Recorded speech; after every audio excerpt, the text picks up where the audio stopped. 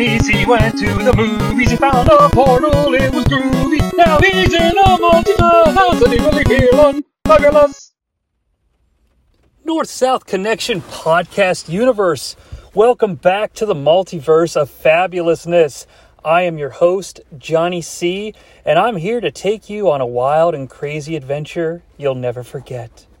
But if you're tuning back into the program, as always, thank you so much for giving us a little bit of your time, and hopefully we can share with you a fun experience that'll make you chuckle, make you think, and make you wonder, how the hell has this guy sired children? Now, if it's your first time hopping into the Multiverse of Fabulousness, I have to say, what were you thinking not listening to every single episode that's come out before? Haven't you ever wondered what WrestleMania 6 would look like if it was put on by WCW? Or haven't you ever wondered what a heel Hulk Hogan in the year 1993 would look like? If you have, I recommend you check out the back catalog as it grows continuously, as I use talking into this microphone as some sort of form of therapy to get me through the day. And speaking of therapy, all right, and also, actually, I'm okay.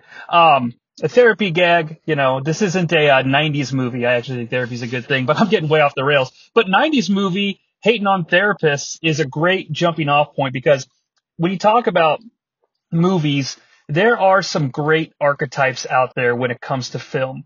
And that is sort of going to be the genesis of today's quest to the multiverse. A lot of us here watch professional wrestling, and every once in a while, they dabble into different genres of storytelling, okay? The easy go-to for everybody is the Macho Man Randy Savage stuff. Like, aside from being about a crazy guy who talks in a unique cadence, beating people up, it's not a story about him beating up people. It's really a long, thought-out love story. A story about an emotion that unifies two humans together. And that's pretty cool. It's pretty cool that the circus that is professional wrestling can sometimes cross over into genres. Another genre I've been thinking about a lot lately is sort of the 80s boob comedy. All right, if you pardon the expression, it's a little dated, but then again, so are low budget movies that actually turn a profit these days. Which, as a side note, there are so many genres of film that just don't get made anymore because of the Hollywood studio system relying upon bankable IPs to basically keep their studios afloat. And then every once in a while, you'll find an original project, if you will, on, some sort of streaming service or and limited theatrical distribution to try to win an Oscar. But it's like you're either Oscar bait, blockbuster, and that's it. Whatever happened to the mid-range, modest budget movies that just turned a profit? Your $20 million comedy starring a bunch of kids, American Pie, for example, that goes on to make $100 million, and holy shit, your studio just found $80 million. That kind of shit doesn't seem to drive people to the theaters these days. At least it hasn't been driving me. Maybe it's the culture is aging. My kids, I can't, they're 11 and 9, just as an example. 9/11, it's a conspiracy. You have children that are 9 and 11. Where were you on September? No, all right, fair enough. But I can't pay my kids to go to the theater. I was asking just the other day, I'm like, hey, you guys want to go see Sonic the Hedgehog 2? Because, I love Idris Elba, and we saw the first one. I'm a video game nerd too. I mean, I might as well, I can't think that, a 2-hour fun, time at the movies is a waste of time. And you got to support the shit that you appreciate. But they were like, hell no. I couldn't, I was like, hey, we get popcorn, ices, candy, yada, yada, yada. They're like, hell no. So, maybe it's back to the whole point of this was that I don't know if the movie theater is an experience that people that are my age, I'm 39. I saw every fucking movie that came out when I was a teenager. All those bullshit teen comedies. Here's some movies I saw in the theater multiple times just to give you an example. Loser, starring Jason Biggs. Stigmata, starring one of the Arquettes. The Devil's Advocate. These are movies I randomly went to on like a Thursday night or a Sunday afternoon and ended up seeing multiple times with different groups of friends just because maybe one person wanted to see it or what have you. It blows my mind. I'm not getting up for the movies like that now. I'm going to go see like The Batman, or I'm going to go see Doctor Strange and the Multiverse of Fabulousness. Lawsuit is pending against them, trying to get that name changed, but we'll see how it goes. So I don't know who the audience is for a movie like American Pie, just to pivot back to that original example. But, it's all about fitting into a genre, okay? So American Pie is like that 90s, 80s boob comedy. They're in high school. American Pie 2 is, your college boob comedy. You think about like Animal House, Back to School, Revenge of the Nerds. Jesus Christ, I love Revenge of the Nerds. No, it doesn't age well, but that's why they're called 80s boob comedies. And yes, Elephant in the Room, they usually have female nudity. I'm not saying that's a good thing. I'm saying that when I call it like an 80s boob comedy, you probably have an idea exactly what I'm talking about. Bring them back and have male nudity across the board. I don't care. I'm all for equal opportunity. We'll call it 2020's dick comedy. I don't care. The nudity is not important, but what's important is that it's a movie that's usually a hard R rating, and it's made on the cheap, and it makes a lot of money, hopefully, okay? So how the fuck does that fit into the Multiverse of Fabulousness? Well, as the theme song tells you every time I go to see a movie, I find a portal in the theater, and it sure is groovy.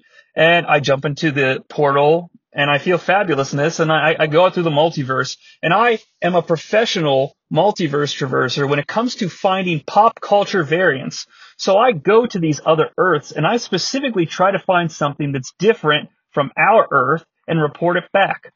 Well, I jumped into my portal, and what did I find? I had boob pictures on the mind. Now I'm going to rap and sing. Don't you know what I can bring to the table? I'm going to rap some shit. PN News, he's a hit. Oh my God.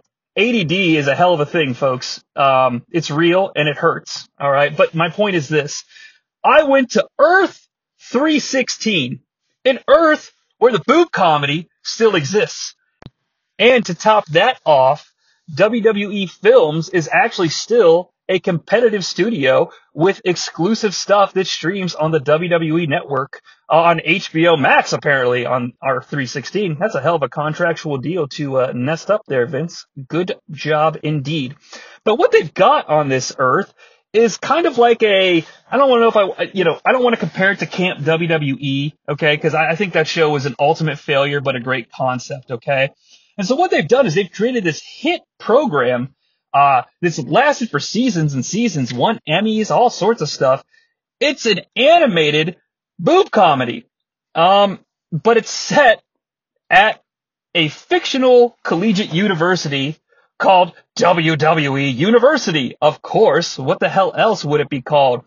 And it's set at the turn of the century, and there's a lovable ragtag group of characters that find themselves at odds with the stuffed shirt crew team, if you will, the rowers at the university, and the evil dean, Vince McMahon.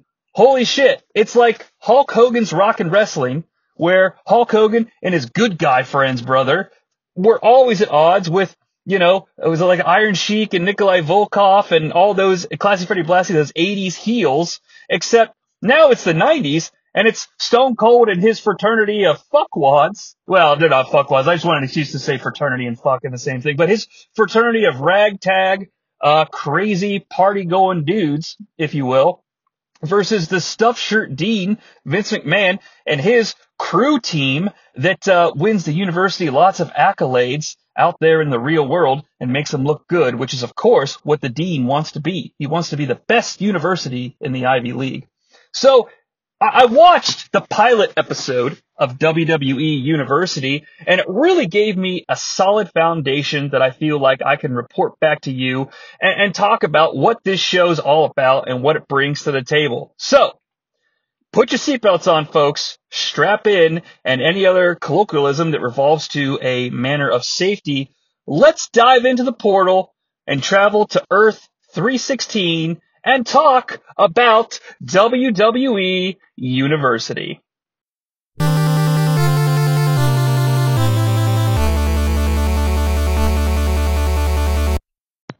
Okay, so now as the sweet tone of that awesome Metroid soundbite from the classic 90s, I almost said 80s video game Metroid has let you know, we've now made it to Earth 316. So let's get in touch and enroll with WWE University. Now, every movie or TV show or what have you that we like usually has what's known in the biz as a POV character or a point of view character. This is a character that is usually the main character. They're not necessarily the story, so they don't have to be the main character in a sense that every bit of the story revolves around them.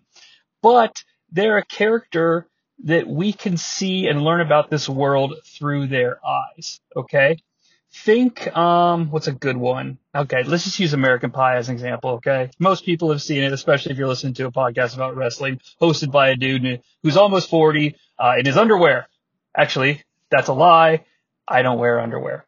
But the point is that Jason Biggs is kind of like your POV character in American Pie. You could argue he's the main character. His group of, every scene doesn't revolve around him or what he's dealing with or what have you. He's got his ragtag group of friends with him. But at the end of the day, we meet these characters because we're following Jason Biggs, or Jim, if you will.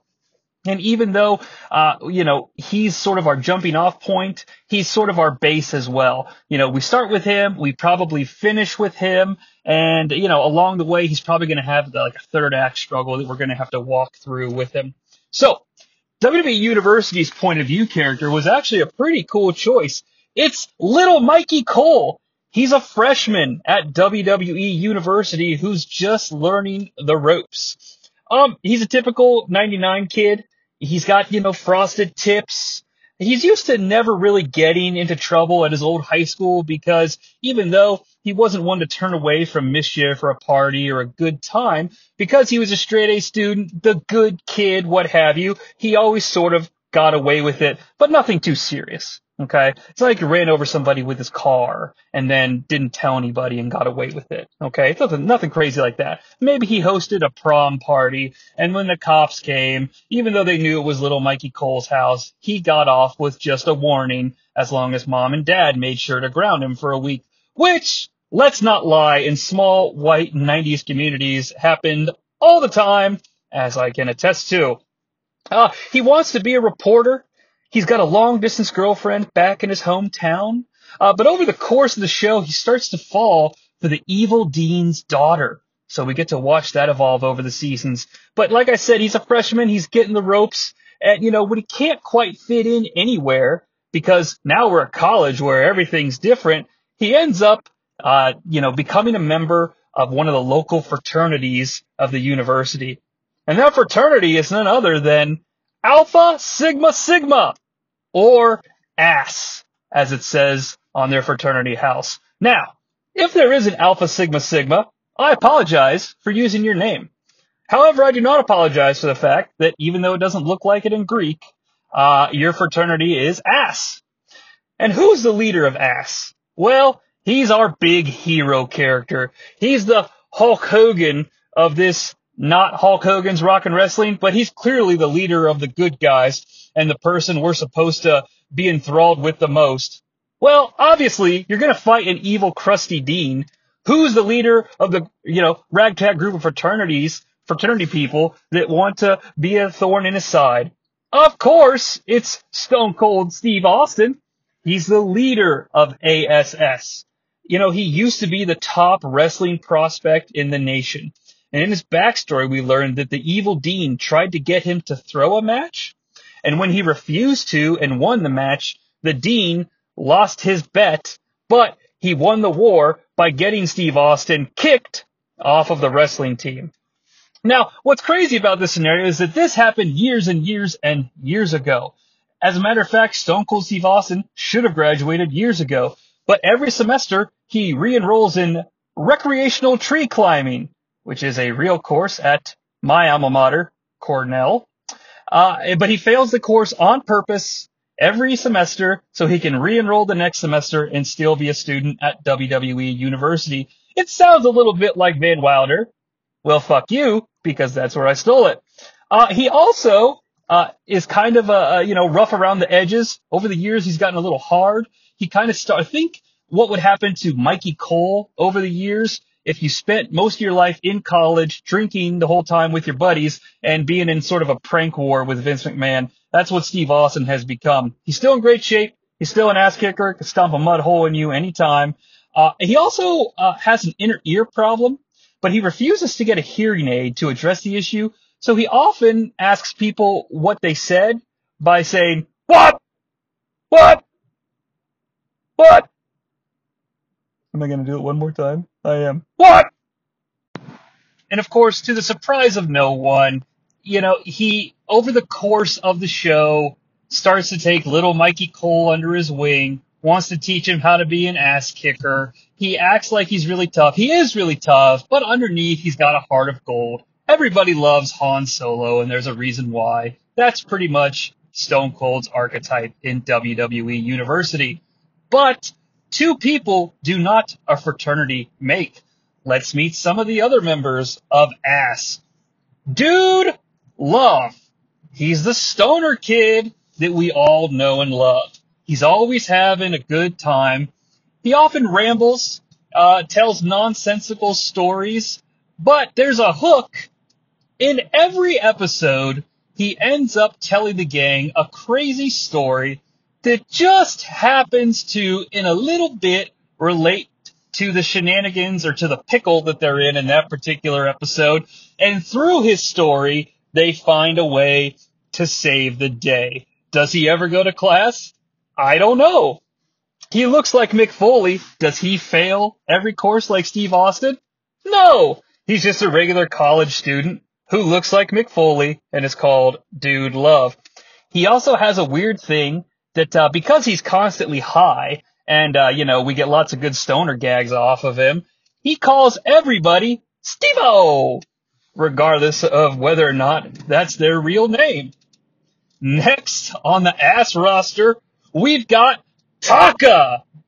He's a little guy that the group has, sort of adopted over the years. He comes across as being very wimpy, so they kind of go out of their way to protect him. As you can guess from his sweet name, he is Taka Michinoku. He is a transfer student that actually speaks fluent English, but pretends not to because he just kind of likes to see what people do around him. He is the whiz kid of the group, okay? And that has come in handy a lot over the years. Because whenever the gang over there at the ass house gets into trouble, maybe fails a course, forgets to go to class, or etc., Taka is the whiz kid with the computers. So he can get in and change their grade or maybe reroute the police to a different house if there's a phone call being called in because the lovable gang at the ass house is having a party that's way too loud. He has a secret backstory, though. What nobody knows about Taka the Whiz Kid is that, yes, he speaks fluent English, but his dad is actually the head of the Yakuza back in Japan, which means Taka is a formidable fighter and kind of a person who can get down to brass tacks and get dirty when the situation calls for it. But, he walks around with his glasses on, and he's the nerd. You gotta have one. You gotta have a character like this in every show.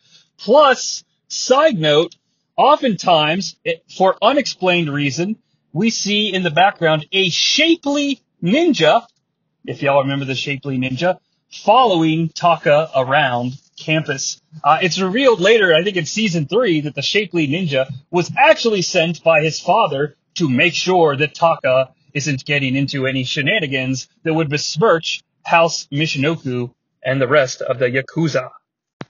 Now, up to this point, the lovable gang over at the ass house kind of sounds like a stereotypical mix of college dudes. And, as we're trying to make an entertaining show, that's what we... Oh, excuse me, one second. There you go. Oh, thank you very much. Yeah. Now, fans of the Multiverse of Fabulousness, we've reached a crossroads, and I apologize for interrupting my previous thought pattern. Do I or do I not go back and edit the point where the lovely associate at McDonald's brought me my curbside order? I'll tell you what, I'm going to allow it. I'm going to leave it in, and we're going to do something unexpected, live on the air, we are going to dive into the mystery of the mysterious, yes, I said mystery mysterious, McDonald's Schezwan chicken nugget sauce. Yes, I don't know if I said Schezwan properly, and I'm not trying to do that as a gag on a culture. I just have a really hard time pronouncing it, despite my mastery of the English language. So this Schezwan sauce is long sought after, and obviously is well known in the public sphere at this point for causing riots because of the lovable characters Rick and Morty brought Schezwan sauce back into the cultural zeitgeist. Now, I don't really watch Rick and Morty. I have nothing against it.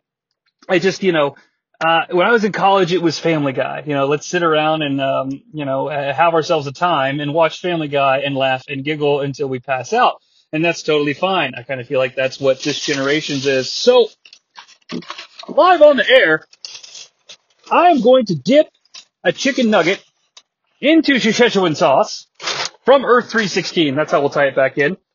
And I will tell you on the spot if it is worth killing for, if it is worth maiming for, or if it is simply normal. Please excuse any chewing you may hear, as this is completely unplanned.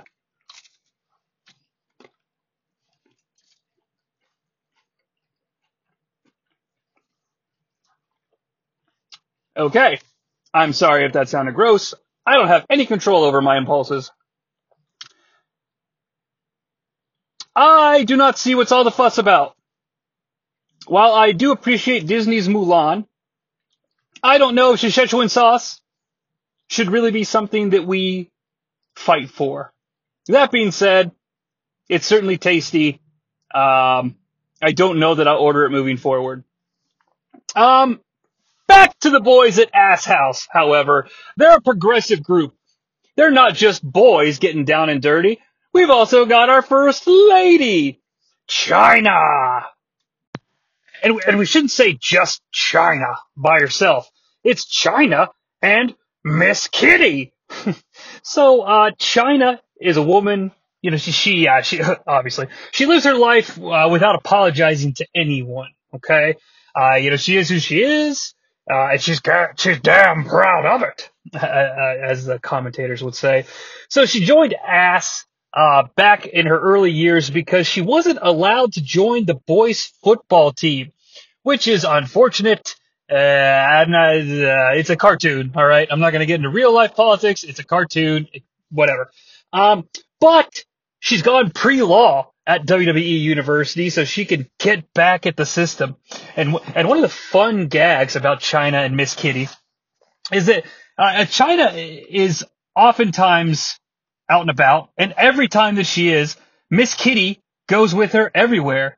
I should mention that Miss Kitty is a little black cat that, is cute and has like a pink bow tie, and she doesn't talk. She's a fucking animated cat. What are you going to do? And they go everywhere together. She actually will flash back every once in a while. She tells a story about the good old days when she was the quarterback of the high school football team, about, her Miss Kitty was even with her when they played football. Maybe China throws that game-winning pass, takes off her helmet to celebrate, and Miss Kitty's in there like, just resting and sleeping and cheering China on. Now, how the fuck does that work? How does she fit into a helmet without getting squashed, and how can China put it on her head? I will remind you, it is an animated comedy television show about professional wrestlers going to a fake college. All right. So what else do we have? She's pre-law, as I mentioned. She often uses those pre-law skills to pretend to be an actual lawyer when the gang gets caught red-handed in their fucking shenanigans. One of the nice side gags about Miss Kitty, following China around everywhere, is Miss Kitty, to be crass, she likes to mount pretty much anything that is in her perspective, her viewpoint. Anything she sees, a fire hydrant, a tree, a dude walking down the street, a pizza box. It doesn't matter. She will mount and hump it. China is completely oblivious to this fact. You might do a gag where China's walking down the street and Miss Kitty has stopped to hump a fire hydrant. China turns around to call her, and Miss Kitty just, stands over the side. She wasn't doing anything at all. China never sees it. But the boys of Ass House wonder why she calls the cat Miss Kitty when all it does is hump fuck everything that it sees. It's part of the fucking goal, or the gold standard set by television in the 90s. I love it. We're moving right along. Who's next? Mark Henry. Hey, he's a strong man with a heart of gold. He can beat up absolutely anyone, but he'd prefer to talk it out if there's a potential conflict. He's a real sort of soft-spoken bruiser type. He's fluent in over 6 million forms of communication, which I did not steal from a gold rod robot. And he's an amateur world's strongest slam poet. So we could have a lot of fun with that. You ever see 22 Jump Street? Cynthia! Jesus died for our Cynthia! That's one of my favorite gags ever. Fun fact about the Mark Henry character in this cartoon. So one of the backstory gags for Mark Henry is that the very first party of his freshman weekend, he met a girl and he fell in love with her. But then he got so blackout drunk, he can't remember her name or what she looks like, only that they had sweet, sweet, sweet sexual chocolate love. And other than that, though, she did leave behind one glove in his dorm room. And Mark carries this hand with him everywhere he goes, hoping to find the maiden fair that fits the glove. And wouldn't you know it, his favorite food is also Salisbury steak. Because, he's from Salisbury, Texas. I don't know why. That's always popped me. So much that my high school friends and I used to, I don't know if it's like, hey, do you want to go to the movies with my friend Rob this weekend? I know you haven't met Rob. And, they'd be like, yeah, I know Rob. Isn't he from Salisbury, Texas? And that's the gag. And I'm not saying that it's funny. Okay. I'm telling you that it happened. I'm not going to hide that fact. For some reason, Salisbury, Texas pops me. I think maybe Mark Henry said it in an interview. I mean, obviously, coming down the aisle from Salisbury, Texas. They say it every fucking time, but I feel like he said it in some interview and it was just, I don't know. You know how you watch a movie 1,000 times and everybody knows, the funny gag. Oh, yeah, he fucks the pie. But what about that, subtle look that one of the characters gives in some random scene and then, that's the thing that pops you. You've seen the movie so many times, it's the little gag that's not even a gag that pops you. Salisbury, Texas pops me. I'm not going to talk about it any longer, but, yeah, I love it. And I love the thing about animated cartoon shows, just to sort of swing back to the Ass House members, is that, throughout the course of all these seasons, I'm sure that many top WWE superstars appeared on the show in various forms and what have you. But when you talk about the main cast, there's one more member of the Ass House that needs to be brought to attention. And I gotta tell you, this one blew my mind, but he ended up being one of my favorites. So this character is called The Undertaker. Apparently, back in the day, he was in high school known as Big Mark Calloway. He was a star of his high school basketball team, but he got into a little bit of trouble. All right. He got busted sneaking into mortuaries late at night, but nobody really said anything. He kept playing basketball. He was a star of the town, varsity blues, cops aren't going to arrest you. Hell, they're going to give you a beer, tell you to go in there and have your fun. So, he made a mistake though. There was a special mortuary he broke into, and he ended up, having sex with the corpse of a local wizard's wife. Okay? Now, this wizard cursed Mark by making him the walking undead. So now, he's decided to enroll in WWE University. And guess what? He's the star of the university basketball team. And no one gives a shit that he's a zombie. And I'm not saying he's pale.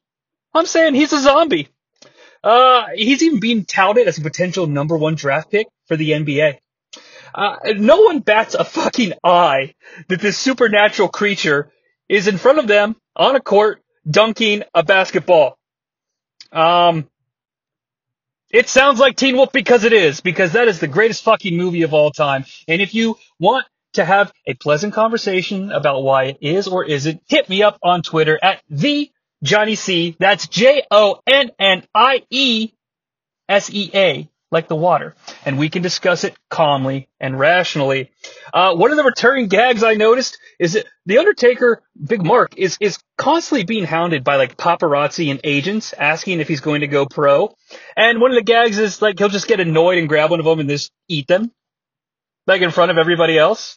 You know, like a reporter will be like, Mark, are you going to declare for the 2022 NBA draft? And he'd just grab them and like bite into their throat like, and then the corpse would drop, and the next one would be like, Mark, is it true that you've been talking to the Brooklyn Nets? Like, no one cares, and that's the glorious part about it. He's so cool. He is absolutely the big man on campus. Maybe they're going to qualify for the March Fabulousness tournament. I don't know. But he is the one member of Ass House that the evil Dean wishes he had under his leadership. It's like he's the one guy that Vince actually respects. Undertaker, you need to come to the dean's office, and I'll get you something to eat. A nice, voluptuous woman. I'll tell you what, Mark. You can eat her any way you want. You can saute her. You can roast her. Boil her. I get to watch, though. All right, this gag isn't going anywhere because I can't think of anything funny to say. But he's the Undertaker. He's the star of the basketball team. And that's going to round up the Ass House boys. But don't worry, because there's plenty of more content to come. And speaking of content, while I have your complete attention, before we get into the evil gang of WWE University, I want to talk about the North-South Connection podcast network and all the fantastic content that is available for you. I want to start with the Chronoso Daily podcast project. So Monday through Friday, your stereotypical work days, if you will, we drop a short podcast that covers one match from a specific event, and then the next day you get the next match. So, for example, if it's Monday and you get the last match of, a Saturday night's main event in March, the next day you might get the first match of WrestleMania 3, for example. So it's a lot of fun. There's so many different unique voices. You get to hear a lot of the content creators and sort of, a lot of us do it solo, not all of us. Special shout out to Jenny and Logan, who are a team. They need a team name, though. I don't know if they gave themselves a team name, and I'm ruining their gimmick. I was going to say they're going to be the sorority, submission sorority, or I don't know, some gag that involves her dragging him around on a dog chain or something, because that was what they were going to do with the sorority sisters or I don't care. It's gone. It's gone. The moment has fleeted. But yeah, so there's all sorts of awesome content there. You get a feel for the voice of each of the creators. And what's awesome about that is, like, let's say you're listening to, the British Bulldogs and the Dream Team from Saturday Night's Main Event with Aaron George. And you're like, fuck, man, I want to hear this guy talk about Shakespeare some more. Well, just follow up and look at the shows that Aaron's a co-host on. You've got No Holds Barred on Saturdays with different topics. You've got TNA Never Dies with JT and Jenny. You've got Now Enter the Royal Rumble. My point being that you find someone you like, or hopefully just like everybody, but you can find a show that we do. New Gen on a Mission just came back. I'm pretty stoked for that. I got pretty fucking heavy into looking at 1993 stuff when I came up with the Hollywood Hulk Hogan story from the last Multiverse episode, which I hope you all enjoyed. Cheap plug. So I'm excited to see, to be able to follow what actually happened, because I just went and cherry-picked moments from like King of the Ring and SummerSlam and stuff like that, so I could alter history for the Multiverse of Fabulousness. But I want to learn about the real history. So welcome back indeed. We had a shit ton of Mania coverage. Check out any of that stuff. After every live event, I'm here 3 Sundays a month, but on the other Sunday, after there's a pay-per-view, take a look for Listener's Choice. It shows up on the feed pretty quickly after the pay-per-view premium live event ends, and they'll let you know what to watch, what to skip, and all sorts. It saves me a lot of time. And one of my favorite things actually is when I watch a full pay-per-view instead of just like the main event or something. Like I watched WrestleMania, and sort of comparing my opinions of the must watch, must skip, and what have you to theirs, and getting a feel for, do I understand how to properly critique professional wrestling? So that's a lot of fun for me. And, I don't mean to not mention anyone. There's a shit ton of shows. So just subscribe to the entire network feed, write a review, follow us on social, all those stereotypical things that people say that you fucking hate. Just do it though. All right, moving right along. So the evil Dean is obviously Vince McMahon. And one thing I will say that Camp WWF got correctly was Vince McMahon not only playing himself, but just being like the absolute batshit, like, I don't know, I don't want to call him like a Mr. Burns type character, but, they could be talking about, they need to adjust the menu in the cafeteria, and Vince would be like, adjust the menu in the cafeteria. These little bastards are lucky that they can eat. I got trapped in the Sahara Desert, and I prayed to the god Khonshu. Now, I have all the food that I ever want, but I am also his avatar of death. And then cut away to him, like, killing people in the desert and being like, ha-ha! Like, that's like a Family Guy type gag, but the thing is, the Vince McMahon character needs to be over the top. Like, Jay Peterman, mixed with Hans Gruber from Die Hard, I think is a great way to do it. And one of the things that I think would be a great gag with Vince, and this is into my head because I actually enjoyed the Seth freaking Rollins. Can we stop making the announcers say freaking every time they say Seth Rollins' name? I have no problem with getting something over as a gimmick, okay? Like, I don't have any problem with, when the Fiend, okay? If they're like, the Fiend is taking it to Matt Hardy, or something like that or whatever. Like, I get it, like, yeah, it's Bray Wyatt, but the Fiend is like his thing, or like calling Randy Orton the Viper every once in a while, because it's like, Orton with the DDT. Maybe a minute later he does like an arm drag, and you're like, the Viper with an arm drag. It keeps things, different. It switches things up. It makes it so you don't get really repetitive. But Seth freaking Rollins is just not the best gimmick nickname for a wrestling character, but having to fit in the freaking every time is really, really, really putting shit out of place. Seth freaking Rollins drops the elbow. How about Rollins drops the elbow? Or Seth now measuring his opponent. Seth freaking Rollins is measuring his opponent. Like, and they're making him do it. They're making him do it. It just bugs me. Like, there's overproducing, there's underproducing, and then there's the appropriate level of producing. Just, god damn it. So where was I? Oh yeah. So Seth freaking Rollins is talking to Vince, and there's the giant fucking Carnivorusaurus Rex fucking skeleton skull that's there. I love it. That is the absolute fucking thing that, like, the cartoon supervillain version of Mr. McMahon should have on his office wall. But what the best part of it is that's what the real Vince McMahon has on his wall. It's too perfect. But he should sometimes, like, hallucinate and talk to Scully or Dino or whatever the fuck you want to call it. He can kind of be like his Smithers. Like, oh, Scully, the goddamn boys of the ass house, they've stolen the cheerleaders' uniforms. I don't know what to do. What's that? You're right. I could buy them new uniforms, but I'm gonna cheer the game myself! And he rips off his suit, and he's got, like, a male cheerleader uniform, and he's like, thanks again, Scully! And he jumps out the window, like, to the basketball game so he can cheer on the crew. That's what I want from this character. But I also need him to be the crusty old Dean, too. He has to get pissed off when the boys of Ass House, steal the cheerleader uniforms, or turn the giant fountain in the middle of the university square into, like, a fountain of beer, or Everclear. Ugh, you guys ever drink Everclear? Like, what son of a bitch, has the party, and then it's like, yeah, man, hey, this is Kevin Nash throwing an Everclear party? You can come. Just bring 3 of your lady friends. Oh, and, make sure they have some of this Everclear. They'll be fine. It's not strong or anything. I mean, if you're a pussy, it's strong. I don't know. Kevin Nash Everclear party, planner, I guess. But yeah, so crazy Vince McMahon. I don't think we need to go any deeper into that. We all get it. I mean, the man is a walking caricature of this character himself. You don't really need to amp it up that much. But he's up against the boys of Ass House, Alpha Sigma Sigma. he needs a crew of his own. And I mentioned earlier that he's in charge of the evil gang of characters in this show, which is actually the crew team. They row crew, if you will. They're the best of the best. And, the villain in an 80s college movie should never be yes, you can be the head jock.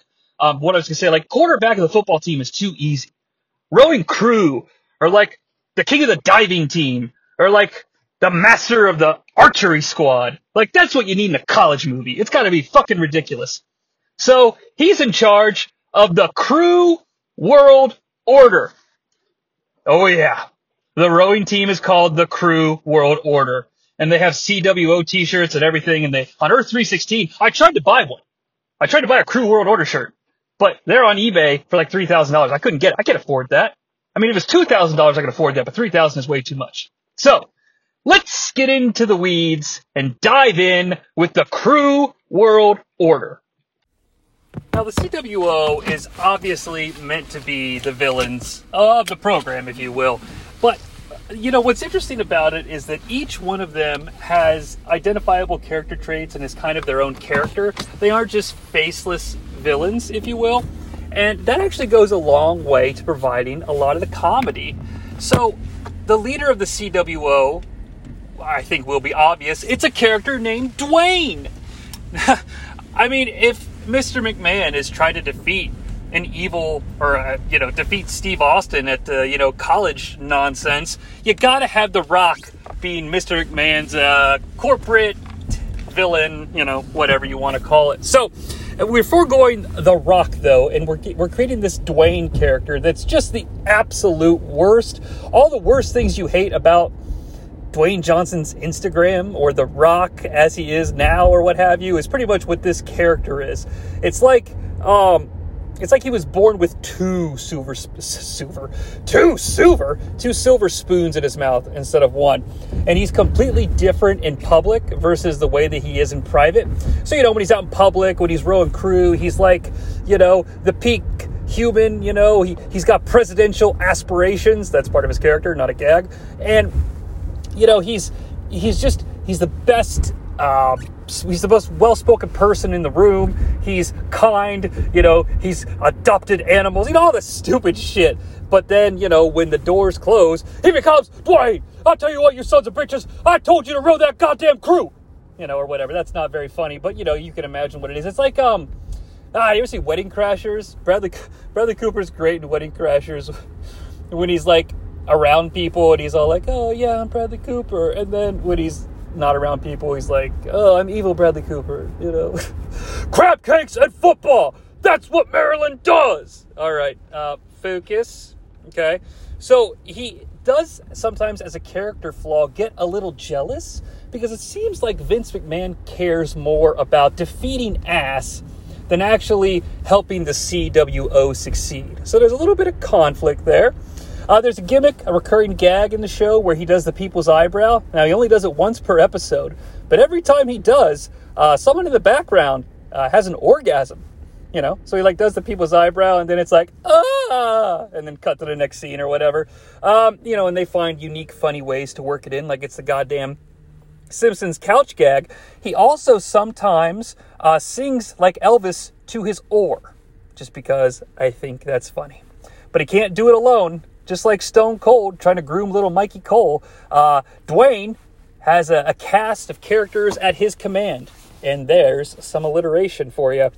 The first are the Shamrock twins, Kenny and Kenny.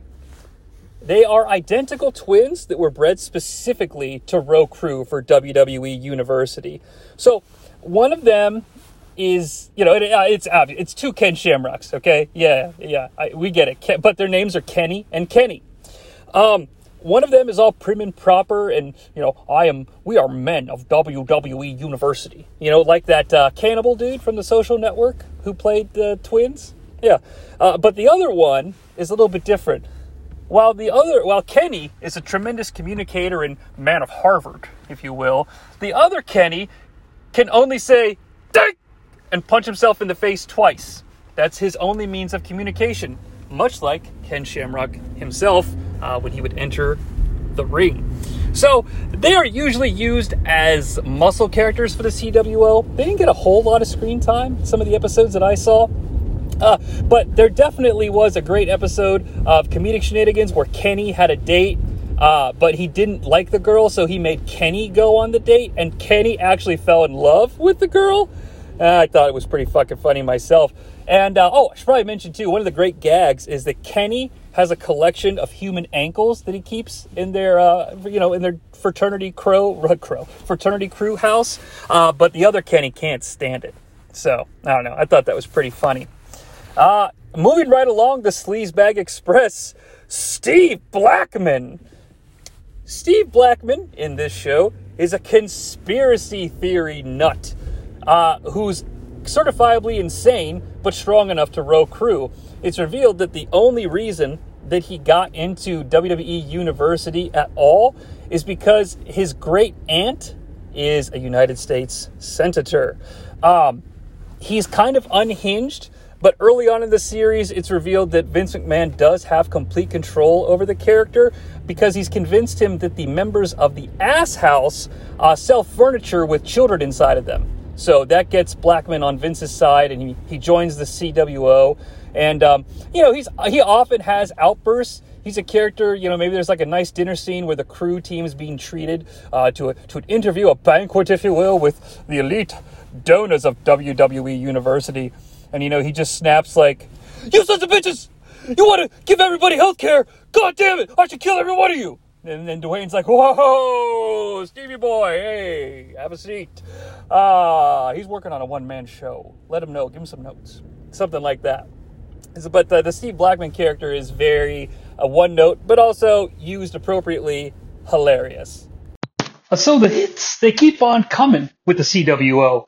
After Blackman, we've got Glenn. Now, Glenn's a pretty big dude with a buzz cut. He's definitely got a unique bone structure, but damn it, he's just the nicest guy ever. He's in his last year at the dental program at WWE University, and he's a bit of a trickster. Well, more of a type of guy that, doesn't play tricks. He's not like it's Loki or something. He's not like, "Father, I shall rule Asgard." I'm sorry? Did you say Asgard? No, Asgard. I'm not going to do any more of that. But he likes to do tricks, party tricks, that is. Tricks with booze and a lighter that often cause a bit of a scenario that involves random background characters to be engulfed in flames. But hey, it's an animated cartoon show, so it doesn't really make a heap of difference to the main characters. So Glenn is in his last year as a dental program, as I'd mentioned. So he's one of the more seasoned guys in the CWO. He's been around WWE University for a while, and his girlfriend, Katie, is the head basketball cheerleader. So he's often attending the games. Now, he's got a little bit of a problem, though, okay? He goes to these games, and every time The Undertaker scores, well, Glenn, he gets an erection. Which often causes confusion, chaos, when he's amidst the other fans there at the stadium. We later learn that that's because the soul of the Wizard's dead wife took over Glenn as she fell in love with Mark, the Undertaker, during their night of passion. And she's using his body as a vessel occasionally. She's using the flames of love to sometimes turn Glenn into a red monster named Kane, a demon who's fueled by love. It's some really riveting, crazy stuff. And unfortunately, not only is Glenn trying to please Mr. McMahon, please Katie, please the crew team, and take out ass, but he's also secretly in love with the Undertaker. I don't know why I did that English voice at the end. We'll move right along. The next member of the CWO is JJ. Now, JJ fancies himself to be, I guess we'd call him the ultimate Southern gentleman. But instead of, ironically wearing those like $800 button-down shirts with like $30 mesh shorts, like a real 30-something plantation legacy financial advisor Southern gentleman would do, he's constantly wearing what I can only describe as like a ridiculous Colonel Sanders suit. that has glowing lights on it. It's a sight to see. Very funny. He they do this gag where he often mistakes large groups of people for an audience, and I'm like doing the finger quotes things, and he sings for them. And this irritates Dwayne to no end because we all know that Dwayne likes to fancy himself a bit of a songsmith. Jeff Jarrett, I'm gonna kick your ass and make you drink my piss. I'll see ya. Yeah. So JJ though secretly has a soft spot for his rival China, which is kind of cute. But instead of asking her on a date, he's always like trying to get her to like come clean his house and then hang out afterwards and listen to him play a Dave Matthews song that he just taught himself. So he's like, chicka chicka to China, don't you know that I am here? I want to sing it to you now about our love that will never die. Oh, 'cause I'm China Billy. So, that's kind of, those are his words. Those aren't mine. That's his gimmick. It's not mine. I don't want to steal that from you, JJ. But, I gotta imagine that's what those lovely songs are sounding like. And if you want to talk about lovely songs, I don't think you can have a conversation without ever taking trips down to Cobb County, Georgia. You better redesign respect for law and order. You'll survive times. Because the next member of the CWO roster is Big Boss, which is obviously the Big Boss Man. But I guess somebody over there in Stamford, when they were producing this bad boy, is a fan of Metal Gear, because they've just shortened his name to Big Boss, which is just fantastic and stupendous. I fucking love those Metal Gear games. And it's not so much the gameplay or the story or anything like that, but even though those are awesome, I just love how they use the phrase Metal Gear. They find ways to make it like a declarative statement, an exclamation, or a question.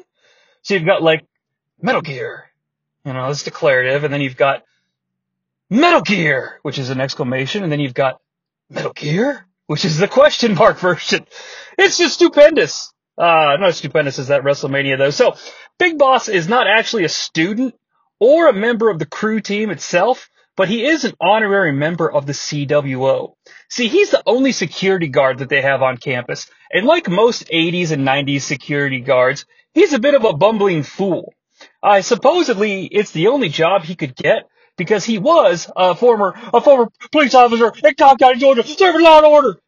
But he got busted when Internal Affairs conducted an investigation, and it was determined that he was stealing all of the free AOL trial CDs from the mailbox. And those were supposed to be distributed evenly amongst the police officers in Cobb County, Georgia. So, you get DOS boot, Big Boss. Sorry about that.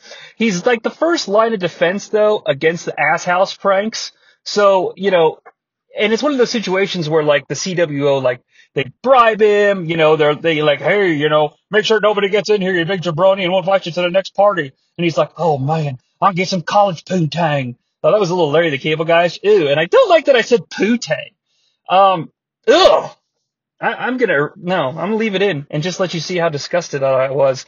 But Big Boss doesn't mind. He's not really in on the joke, but he likes the money. Apparently, he's secretly saving all of the money that the CWO is giving him so he can finance his dream project, which is a Broadway musical about the man that, I don't know, I didn't look it up, about the person that invented bacon. And God love that person so, so much. We're almost clear with the CWO, but no crew team is complete without the coxswain, which is dangerously close to coxman. That great phrase that I first heard in Wedding Crashers. He's like, I'm sorry, I'm not sorry, I'm a coxman. It's just fucking hilarious. But the coxswain, you guys know who that is. It's like the person that yells, stroke, stroke, stroke, or row. I don't fucking know what they say. It's just the dude with the headset, or the person with the headset who tells the crew team what to do.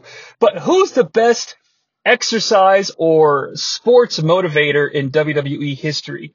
If you need to train and get toughened up for a big event, yo, Shane O'Mac, baby, come on, take that chicken, come on, it's Shane O'Mac. Who hates Austin? Who hates Austin? I mean, those fucking training videos are just legendary. But it is Shane O'Mac, or Shane McMahon, the demon seed of the Dean, all right? Like I mentioned, he's the coxswain. He is a student at WWE University. He's taken the job as the coxswain to get back in the good graces of Dean McMahon, though, okay? We're in a weird situation where this version of Shane McMahon has kind of been shunned by the McMahon family. I mean, Vince acknowledges Shane. You know, he acknowledges he's his son. But he's not allowed to stay on the McMahon property, okay? In this cartoon WWE University version of the McMahon family, apparently it has a lot in common with, like, the Double O division from MI6. Because if you want to be a full-fledged Double O or a full-fledged member of the McMahon family, you got to register 2 kills, okay? And Shane O'Mac only has 1, and Vince is afraid he's never going to get that second one if he doesn't invoke some tough love on little baby Shane. Come on, Shane, just shoot the bastard. His life's not worth spit. Get that kill. Become a McMahon. Because of this deficiency, Shane O'Mac, while a good student and a pretty decent coxswain and a fantastic training facilities manager, he has developed a bit of a cocaine problem to the point where at times he will ingest too much of the substance and then he pulls like his sweater vest over his head and covers his hair and he turns into his alter ego, X-Punk. And, he'll run around town and be like, oh, what are you going to do? I'm X-Punk, baby. Yeah. Maybe he'll like rob a convenience store and take like a Snickers bar. Be like, this is my Snickers bar now, baby. I'm X-Punk. And X-Punk is ironically a thorn in the sides of both the CWO and the Ass House because nobody's happy to see him show up because shit's about to get out of control. Luckily, though, with his hair obscured and that shirt pulled over his head, no one can tell that it's Shane McMahon. So the mystery of X-Punk and his true identity revolves unsolved for most of the season. So, given that is the full roster of the CWO. So, if you want to run through these bad boys again real quick, let's do that and sum up this television program. So you got little Mikey Cole taken under the wing of the Ass House with Stone Cold Steve Austin, perennial old man who fails to stay in college, Dude Love, the stoner, Taka, the nerdy tech guy, China and Miss Kitty, the token female character. I'm sorry, I don't actually believe that, but it really comes across that way now I'm going through the roster. But China was the shit. I propose China as WWE champion for a month. Could have worked. Mark Henry, who carries his hand and does poetry slam.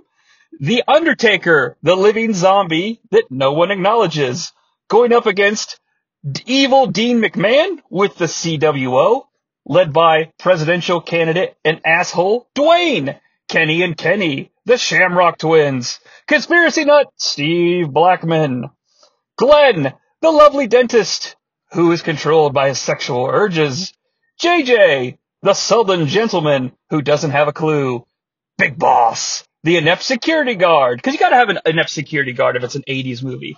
You guys ever seen Mannequin? I love that movie. Hollywood from Mannequin is an all-time character. Putting that out there.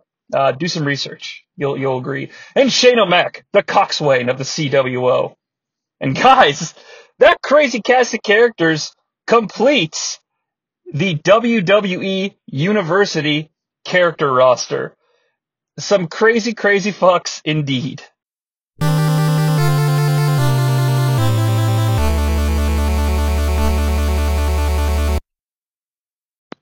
So that wraps up the regularly scheduled topic for today's episode, and I hope that it was entertaining, humorous, and also thought-provoking. I don't know, is anything that I do thought-provoking? I highly doubt it. But with that in mind, I'm going to go into business for myself a little bit. Not really, I'm not going to cut a shoot promo or anything, but I wanted to talk just for a moment about WrestleMania. The current product for a little bit, not so much the current product itself, but, I just kind of wanted to wax poetic for a moment. I think that a lot of wrestling fans sort of bleed in and out of the product and what have you. And I guess I don't even know if that's a proper intro, but what I wanted to do is sort of share the WrestleMania experience that I had and what it made me think about and consider. And I just wanted to put it out into the culture or just mention it. I thought it was interesting. Okay. So one of Okay, so WrestleMania 17, right, gets a lot of love. Obviously, I love it myself. I'm a big fan, huge fan. That was kind of Trumpian. We all love WrestleMania 17. I'm a big fan, huge fan, biggest fan of WrestleMania 17 there's ever been. But what about 19? No, that has nothing to do with it. But, so we've all watched WrestleMania 17 a lot, okay? And WrestleMania 17 has a simultaneously entertaining and also sort of ridiculous opening narration video, okay? It's very reminiscent of Michael Bay's Armageddon. I believe in Armageddon, and Michael Bay's films are all over the place, just like Jonnie Sea. That doesn't mean I endorse Michael Bay, but here's what I'm talking about. There's that scene in Armageddon where I think it's like the President of the United States or something like that is giving a big speech, and you show people like from all around the world watching it. Now, if the Armageddon scenario was indeed happening, as it is in the movie, I can absolutely believe that a broadcast that's being, beamed across the planet and viewable by anyone that can receive it would indeed be viewed worldwide almost simultaneously, because, the fate of the world is at hand. And that's a very dramatic situation, and I'm not trying to make light of any real world situations that are dire. I'm simply just trying to get to this point that I'm trying to illustrate, okay? Now, WrestleMania 17 intro kind of aped that, and it's like a grand global scale event that unites us, and it sounds kind of like WWE or WWF at the time PR, okay? Like, really? Does WrestleMania really unite us? Does WrestleMania really? And I do think it kind of does in a lot of ways, to be honest with you. And I'm not saying that to be funny. Like, I think that, just like how I don't know, use like a movie release, okay? You walk into a movie theater for like the Batman, and it's full of people, and you grab 10 random ones. Sure, some of them may be alike in certain ways, but you probably might find a lot of differences, whether it's cultural, political, anything. I mean, any difference. It doesn't matter. Gender, fucking whatever. It doesn't, and I'm not trying to highlight differences in humanity to divide. I think our differences make us stronger, but how this all relates back to the fucking WrestleMania 17 intro is that it's kind of funny because they show all these people watching WrestleMania in these really unique circumstances. Like, you've got a person who's like on a rock peak by an ocean watching it on like a portable TV. You've got the gentleman who's in, I think, I'm just going to say, who's in Asia, and he's like a street vendor, but he's watching it on like a rabbit ears TV. And you've got the couple who's in like the backseat of a car that are watching it on like a TV. And it's laughable because it's 2001, and it's like, how the fuck? You got the people that walk by the TV, the store that's selling TVs, and they all have it on there watching it in the window, which is like an archetype for this in a lot of movies. And it's kind of like, number one, how are all these rabbit ears televisions getting a broadcast signal for WrestleMania that's only available on a pay-per-view basis? Call your local cable operator. Don't get locked out. That's a little Mean Gene for you. But it's so, the whole thing, while it comes across as ambitious and well-intended, it's sort of laughable, okay? And here's where I'm going with this. So, a couple years ago, I planned a vacation. Well, my family planned a vacation, okay? And we finally got to go on it during WrestleMania, all right? Now, I wasn't anywhere really exotic. I was in Florida, which, living in the north, I guess Florida's a nice excursion point, although the state's kind of pissing me off these days. Irrelevant, not going to get into it. But it's WrestleMania Saturday, as the brass would love for us to call it. And, I'm sitting on a beach, and, my family's just gone up, and I said, hey, I'll be there in a minute. And I'm sitting on this beach, and the sun is setting, and I'm not trying to paint a very poetic picture. It just legitimately was what was happening. And I pulled out my phone, and I'm sitting on the beach, like, independent of the rest of the world, like in my own little zone. And I'm just watching WrestleMania, having this experience that's making me feel happy. And it honestly made me think about that video, and I was like, holy fuck. I'm one of those people who's in I wasn't like remote or isolated, but I was, I wasn't But I'm using 5G, and I'm 5G. You must have got that goddamn vaccine. What's wrong with you, Jonnie Sea? Don't you know it's a trick for the government? Enough of that. But so I'm like, fuck, man, we're there. We are there. So I do think that these big entertainment events, these things, this content that people create, whether it's a film, a picture, a piece of art, whatever, a piece of music, or a performance athletic contest being WrestleMania, it does unite people that normally don't unite for other reasons. So I buy into the WrestleMania 17 video because of that. I do believe that people that don't agree on other things may be united by something as silly as a WrestleMania. We see that by all the diversity in the crowd at these things. There's a stadium of 80,000 people. There's no way that they're all the same. No way in hell. So the only other part of the WrestleMania 17 opening video that was lacking was the technological ability to be united by WrestleMania in circumstances where we normally couldn't. And fuck, we're there. The human race is not a perfect thing, and by no means do I think that this cures that by any way, shape, or form, and I don't want to oversell it. But fuck, man, it's so weird. We're there.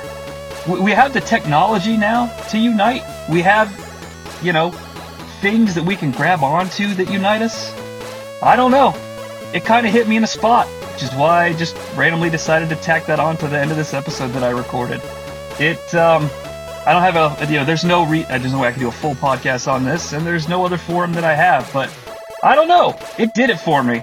It hit me in the right spot. So, I hope your Mania experience was a positive one as well. And, I hope you enjoyed my little rant that I went on. Just something I wanted to get out into the open. But thanks again for joining us on the Multiverse of Fabulousness and for giving a listen to everything that everyone contributes on the North-South Connection Podcast Network.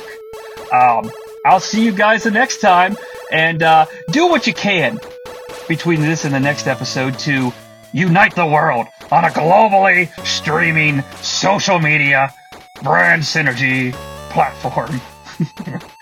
You stay classy, San Diego.